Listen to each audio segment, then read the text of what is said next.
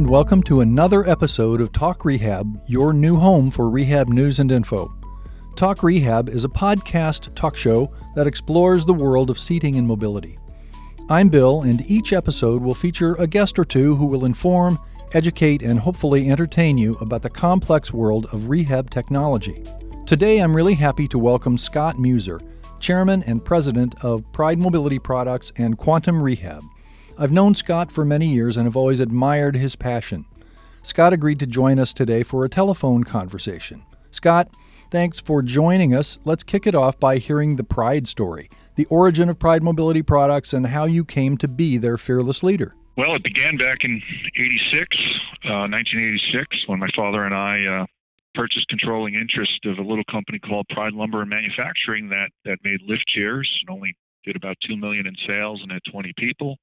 I had been working for a mergers and acquisition firm. I had just gotten out of the Wharton School of Business, and I found that this company was for sale, and it was in the industry where my father was a sales executive, HME. So we ended up purchasing it, and the idea was we were going to improve the product. It was very institutional looking, improve the marketing, and then we're going to flip the company, probably to Sunrise or Invacare. So we went about modernizing the lift chair, and that went very well, and we grew the business. But then we realized that this concept of modernizing a chair and making it more of a consumer product, making it more stylish and higher performance, and still meeting the medical need was something that we could do with other products, namely electric scooters. And we decided, instead of selling the company, we decided to double down and build an R&D group and start introducing a scooter line. And sometime in the mid-'90s, we had done pretty well and with the scooters. Uh-huh. And we'd become number one. We'd grown the company to about $40 million in sales.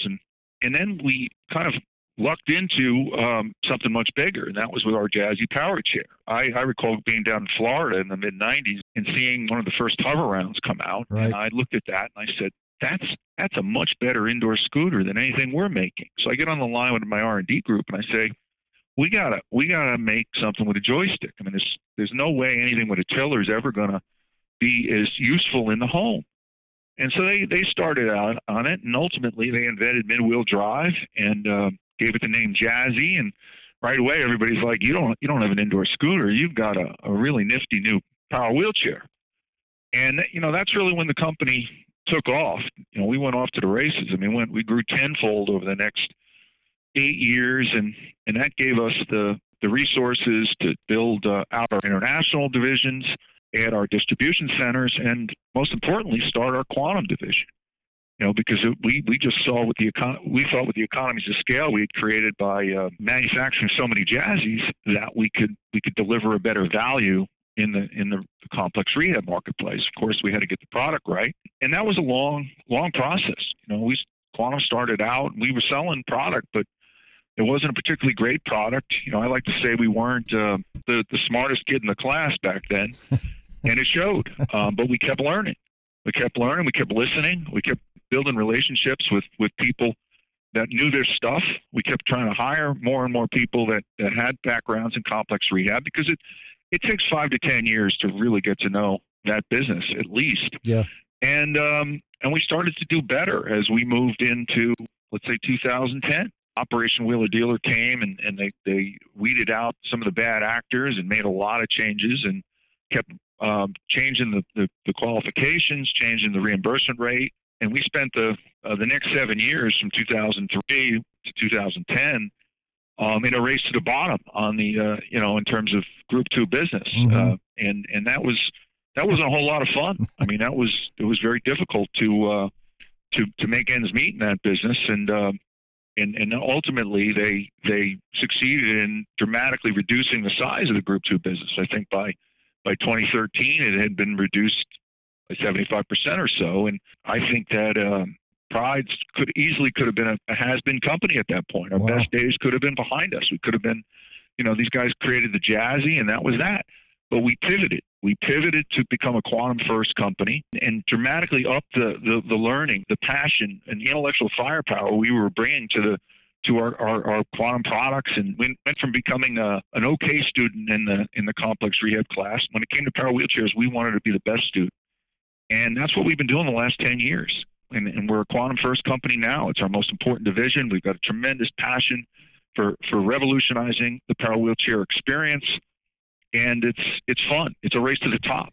Yep. It's a race to the top because innovation is appreciated by clinicians, by ATPs, and it's the most exciting part of our business.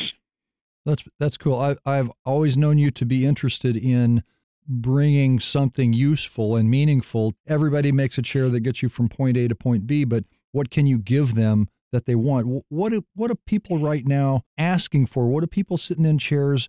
What do they expect from Quantum or from anybody really that's unique? We talk to a lot of consumers, and they give us some pretty good feedback. It's limited. I mean, you ask Steve Jobs once said that if you ask people if they'd like a third eye, where would they want it? Most of them would say, "I'll take it on the back of my head." when the correct answer is the finger. We're trying to listen to consumers. We're trying to collaborate with the people on the front lines, the clinicians, the ATPs, and then we're trying to bring a lot of common sense to it. I mean, when we started trying to revolutionize the chair in a major way was in 2014 when we started to develop our iLevel. And then we've added lights, we've added suspension, we've added Bluetooth.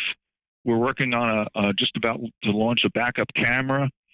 And it doesn't take a genius to figure out these are all things that'll make the power chair experience better. The trick is people will say, well, why did you do this earlier?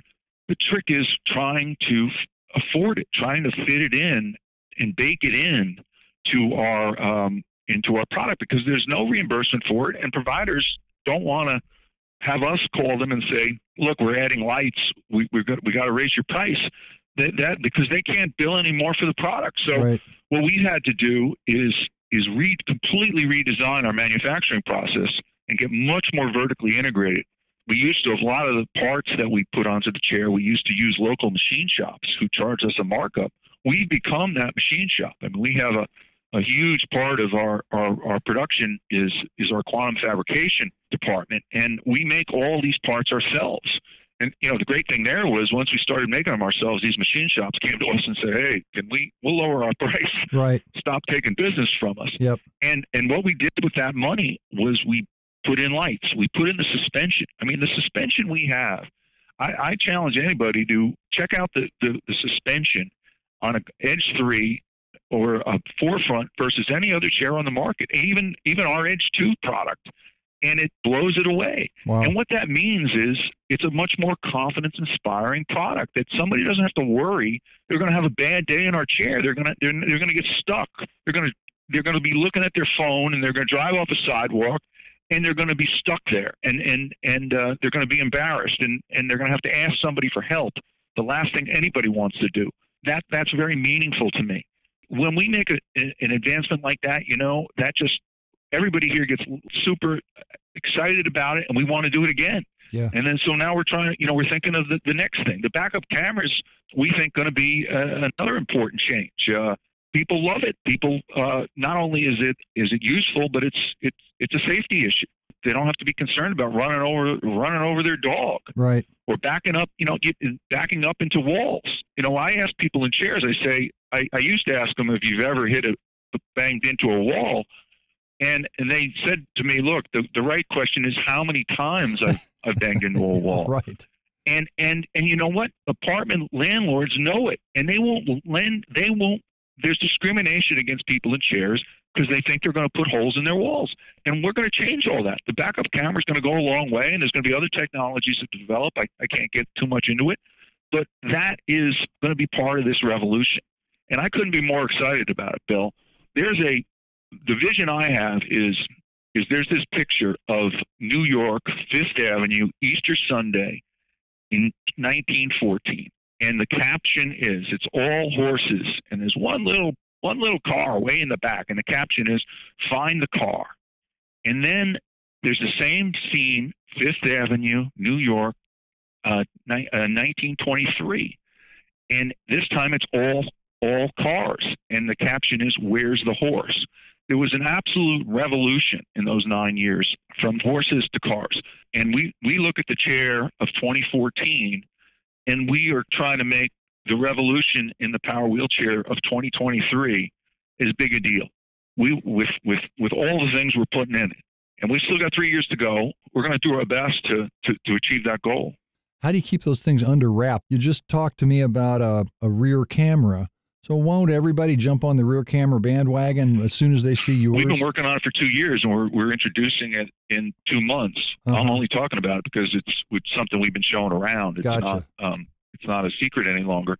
And again, the trick is, how do you pay for it? How do you make it affordable? Yeah. It's real easy to, if you said there was there was somebody willing to pay $200 extra for rear cameras, it would be a no-brainer. Right. But nobody's willing to pay anything.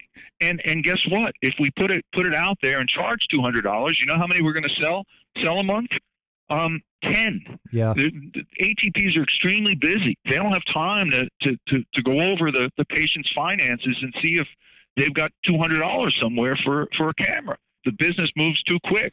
So we've got to figure out how to either bake it in or charge a nominal amount that people could possibly afford. Otherwise, you never get it. Not too many people are going to enjoy it. So is it going to be a model, or will it be a checkbox on the order form where somebody says, "Oh, I want the camera"?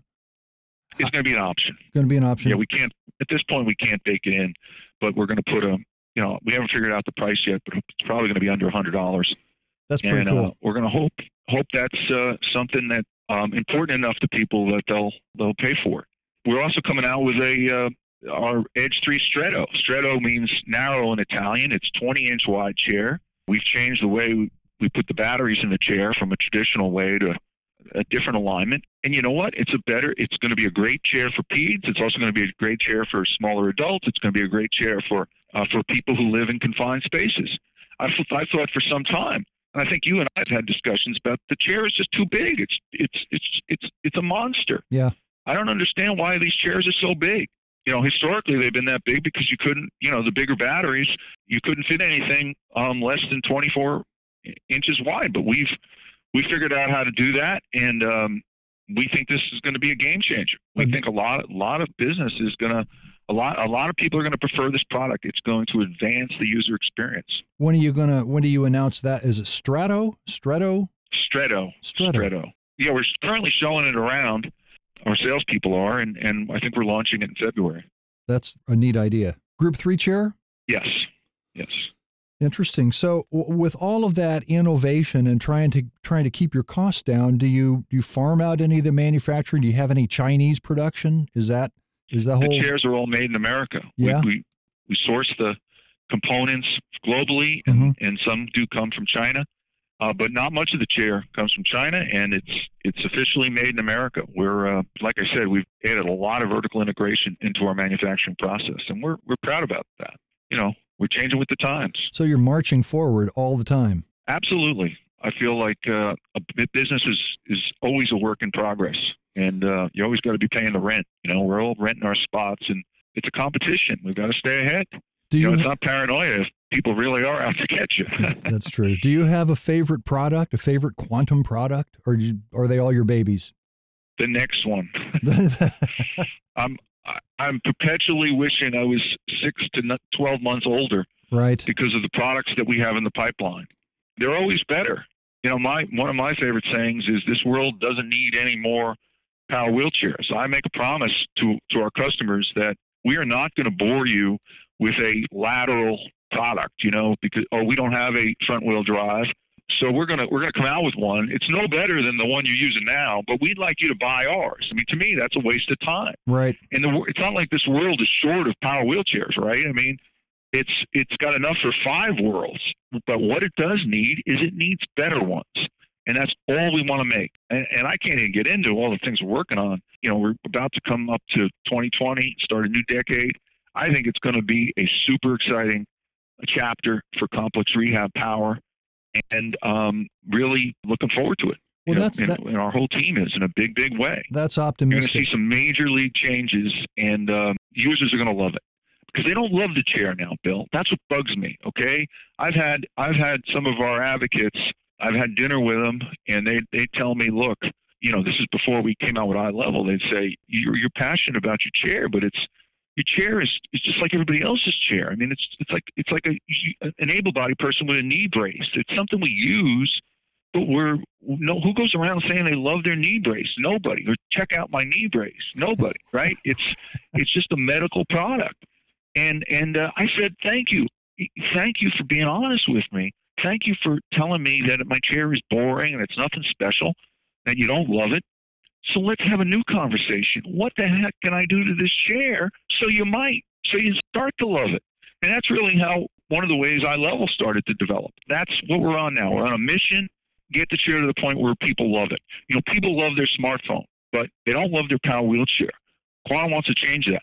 And that's our only mission. I believe in clarity of thinking. You know, we look at manufacturing and designing power wheelchairs is an absolute full-time job that requires our full attention. You know, Quantum dabbled in manual chairs a while back. You're never going to see that again. I mean, we are absolutely passionate students about power wheelchairs. We're going to make the best ones in the world, but that's all we're going to do at Quantum. Well, I have a couple questions for you then. You can make the greatest products in the world, but the providers have to embrace it, and the providers need to take it forward. And that brings me to a question. What's the effect on consumers of having two pretty large national providers gobbling up these mom and pops?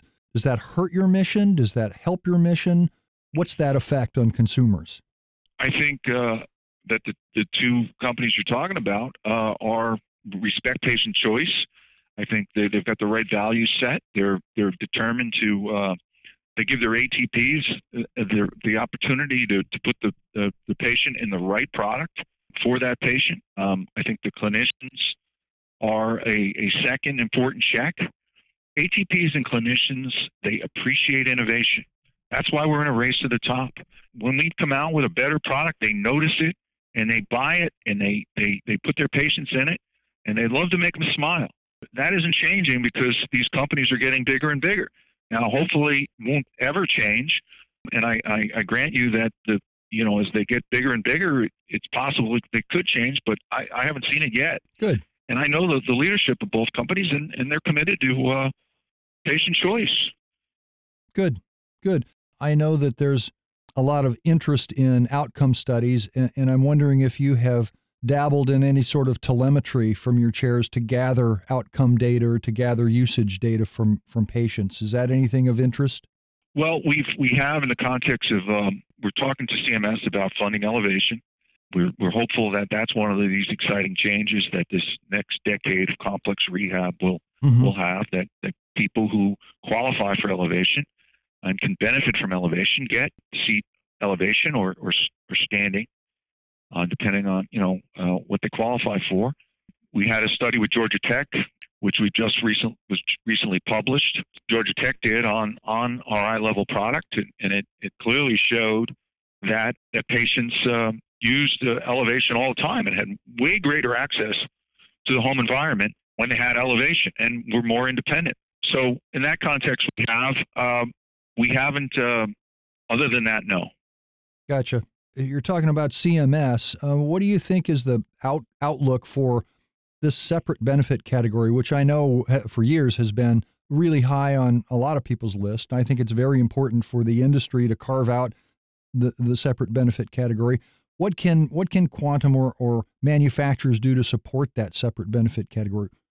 Well, support NCART, support AA Home Care, the larger companies like ourselves. We have our own government affairs group that's fighting for it. All we can do is try to fight for it the best we can. I think it would be great. I'm not optimistic, though. I do think it's I don't see the catalyst for making it happen. I think the key going forward for the industry is one, we should get elevation funded because it dramatically it doubles the functionality of the chair. It's a home run for users. It'd be beneficial for the industry.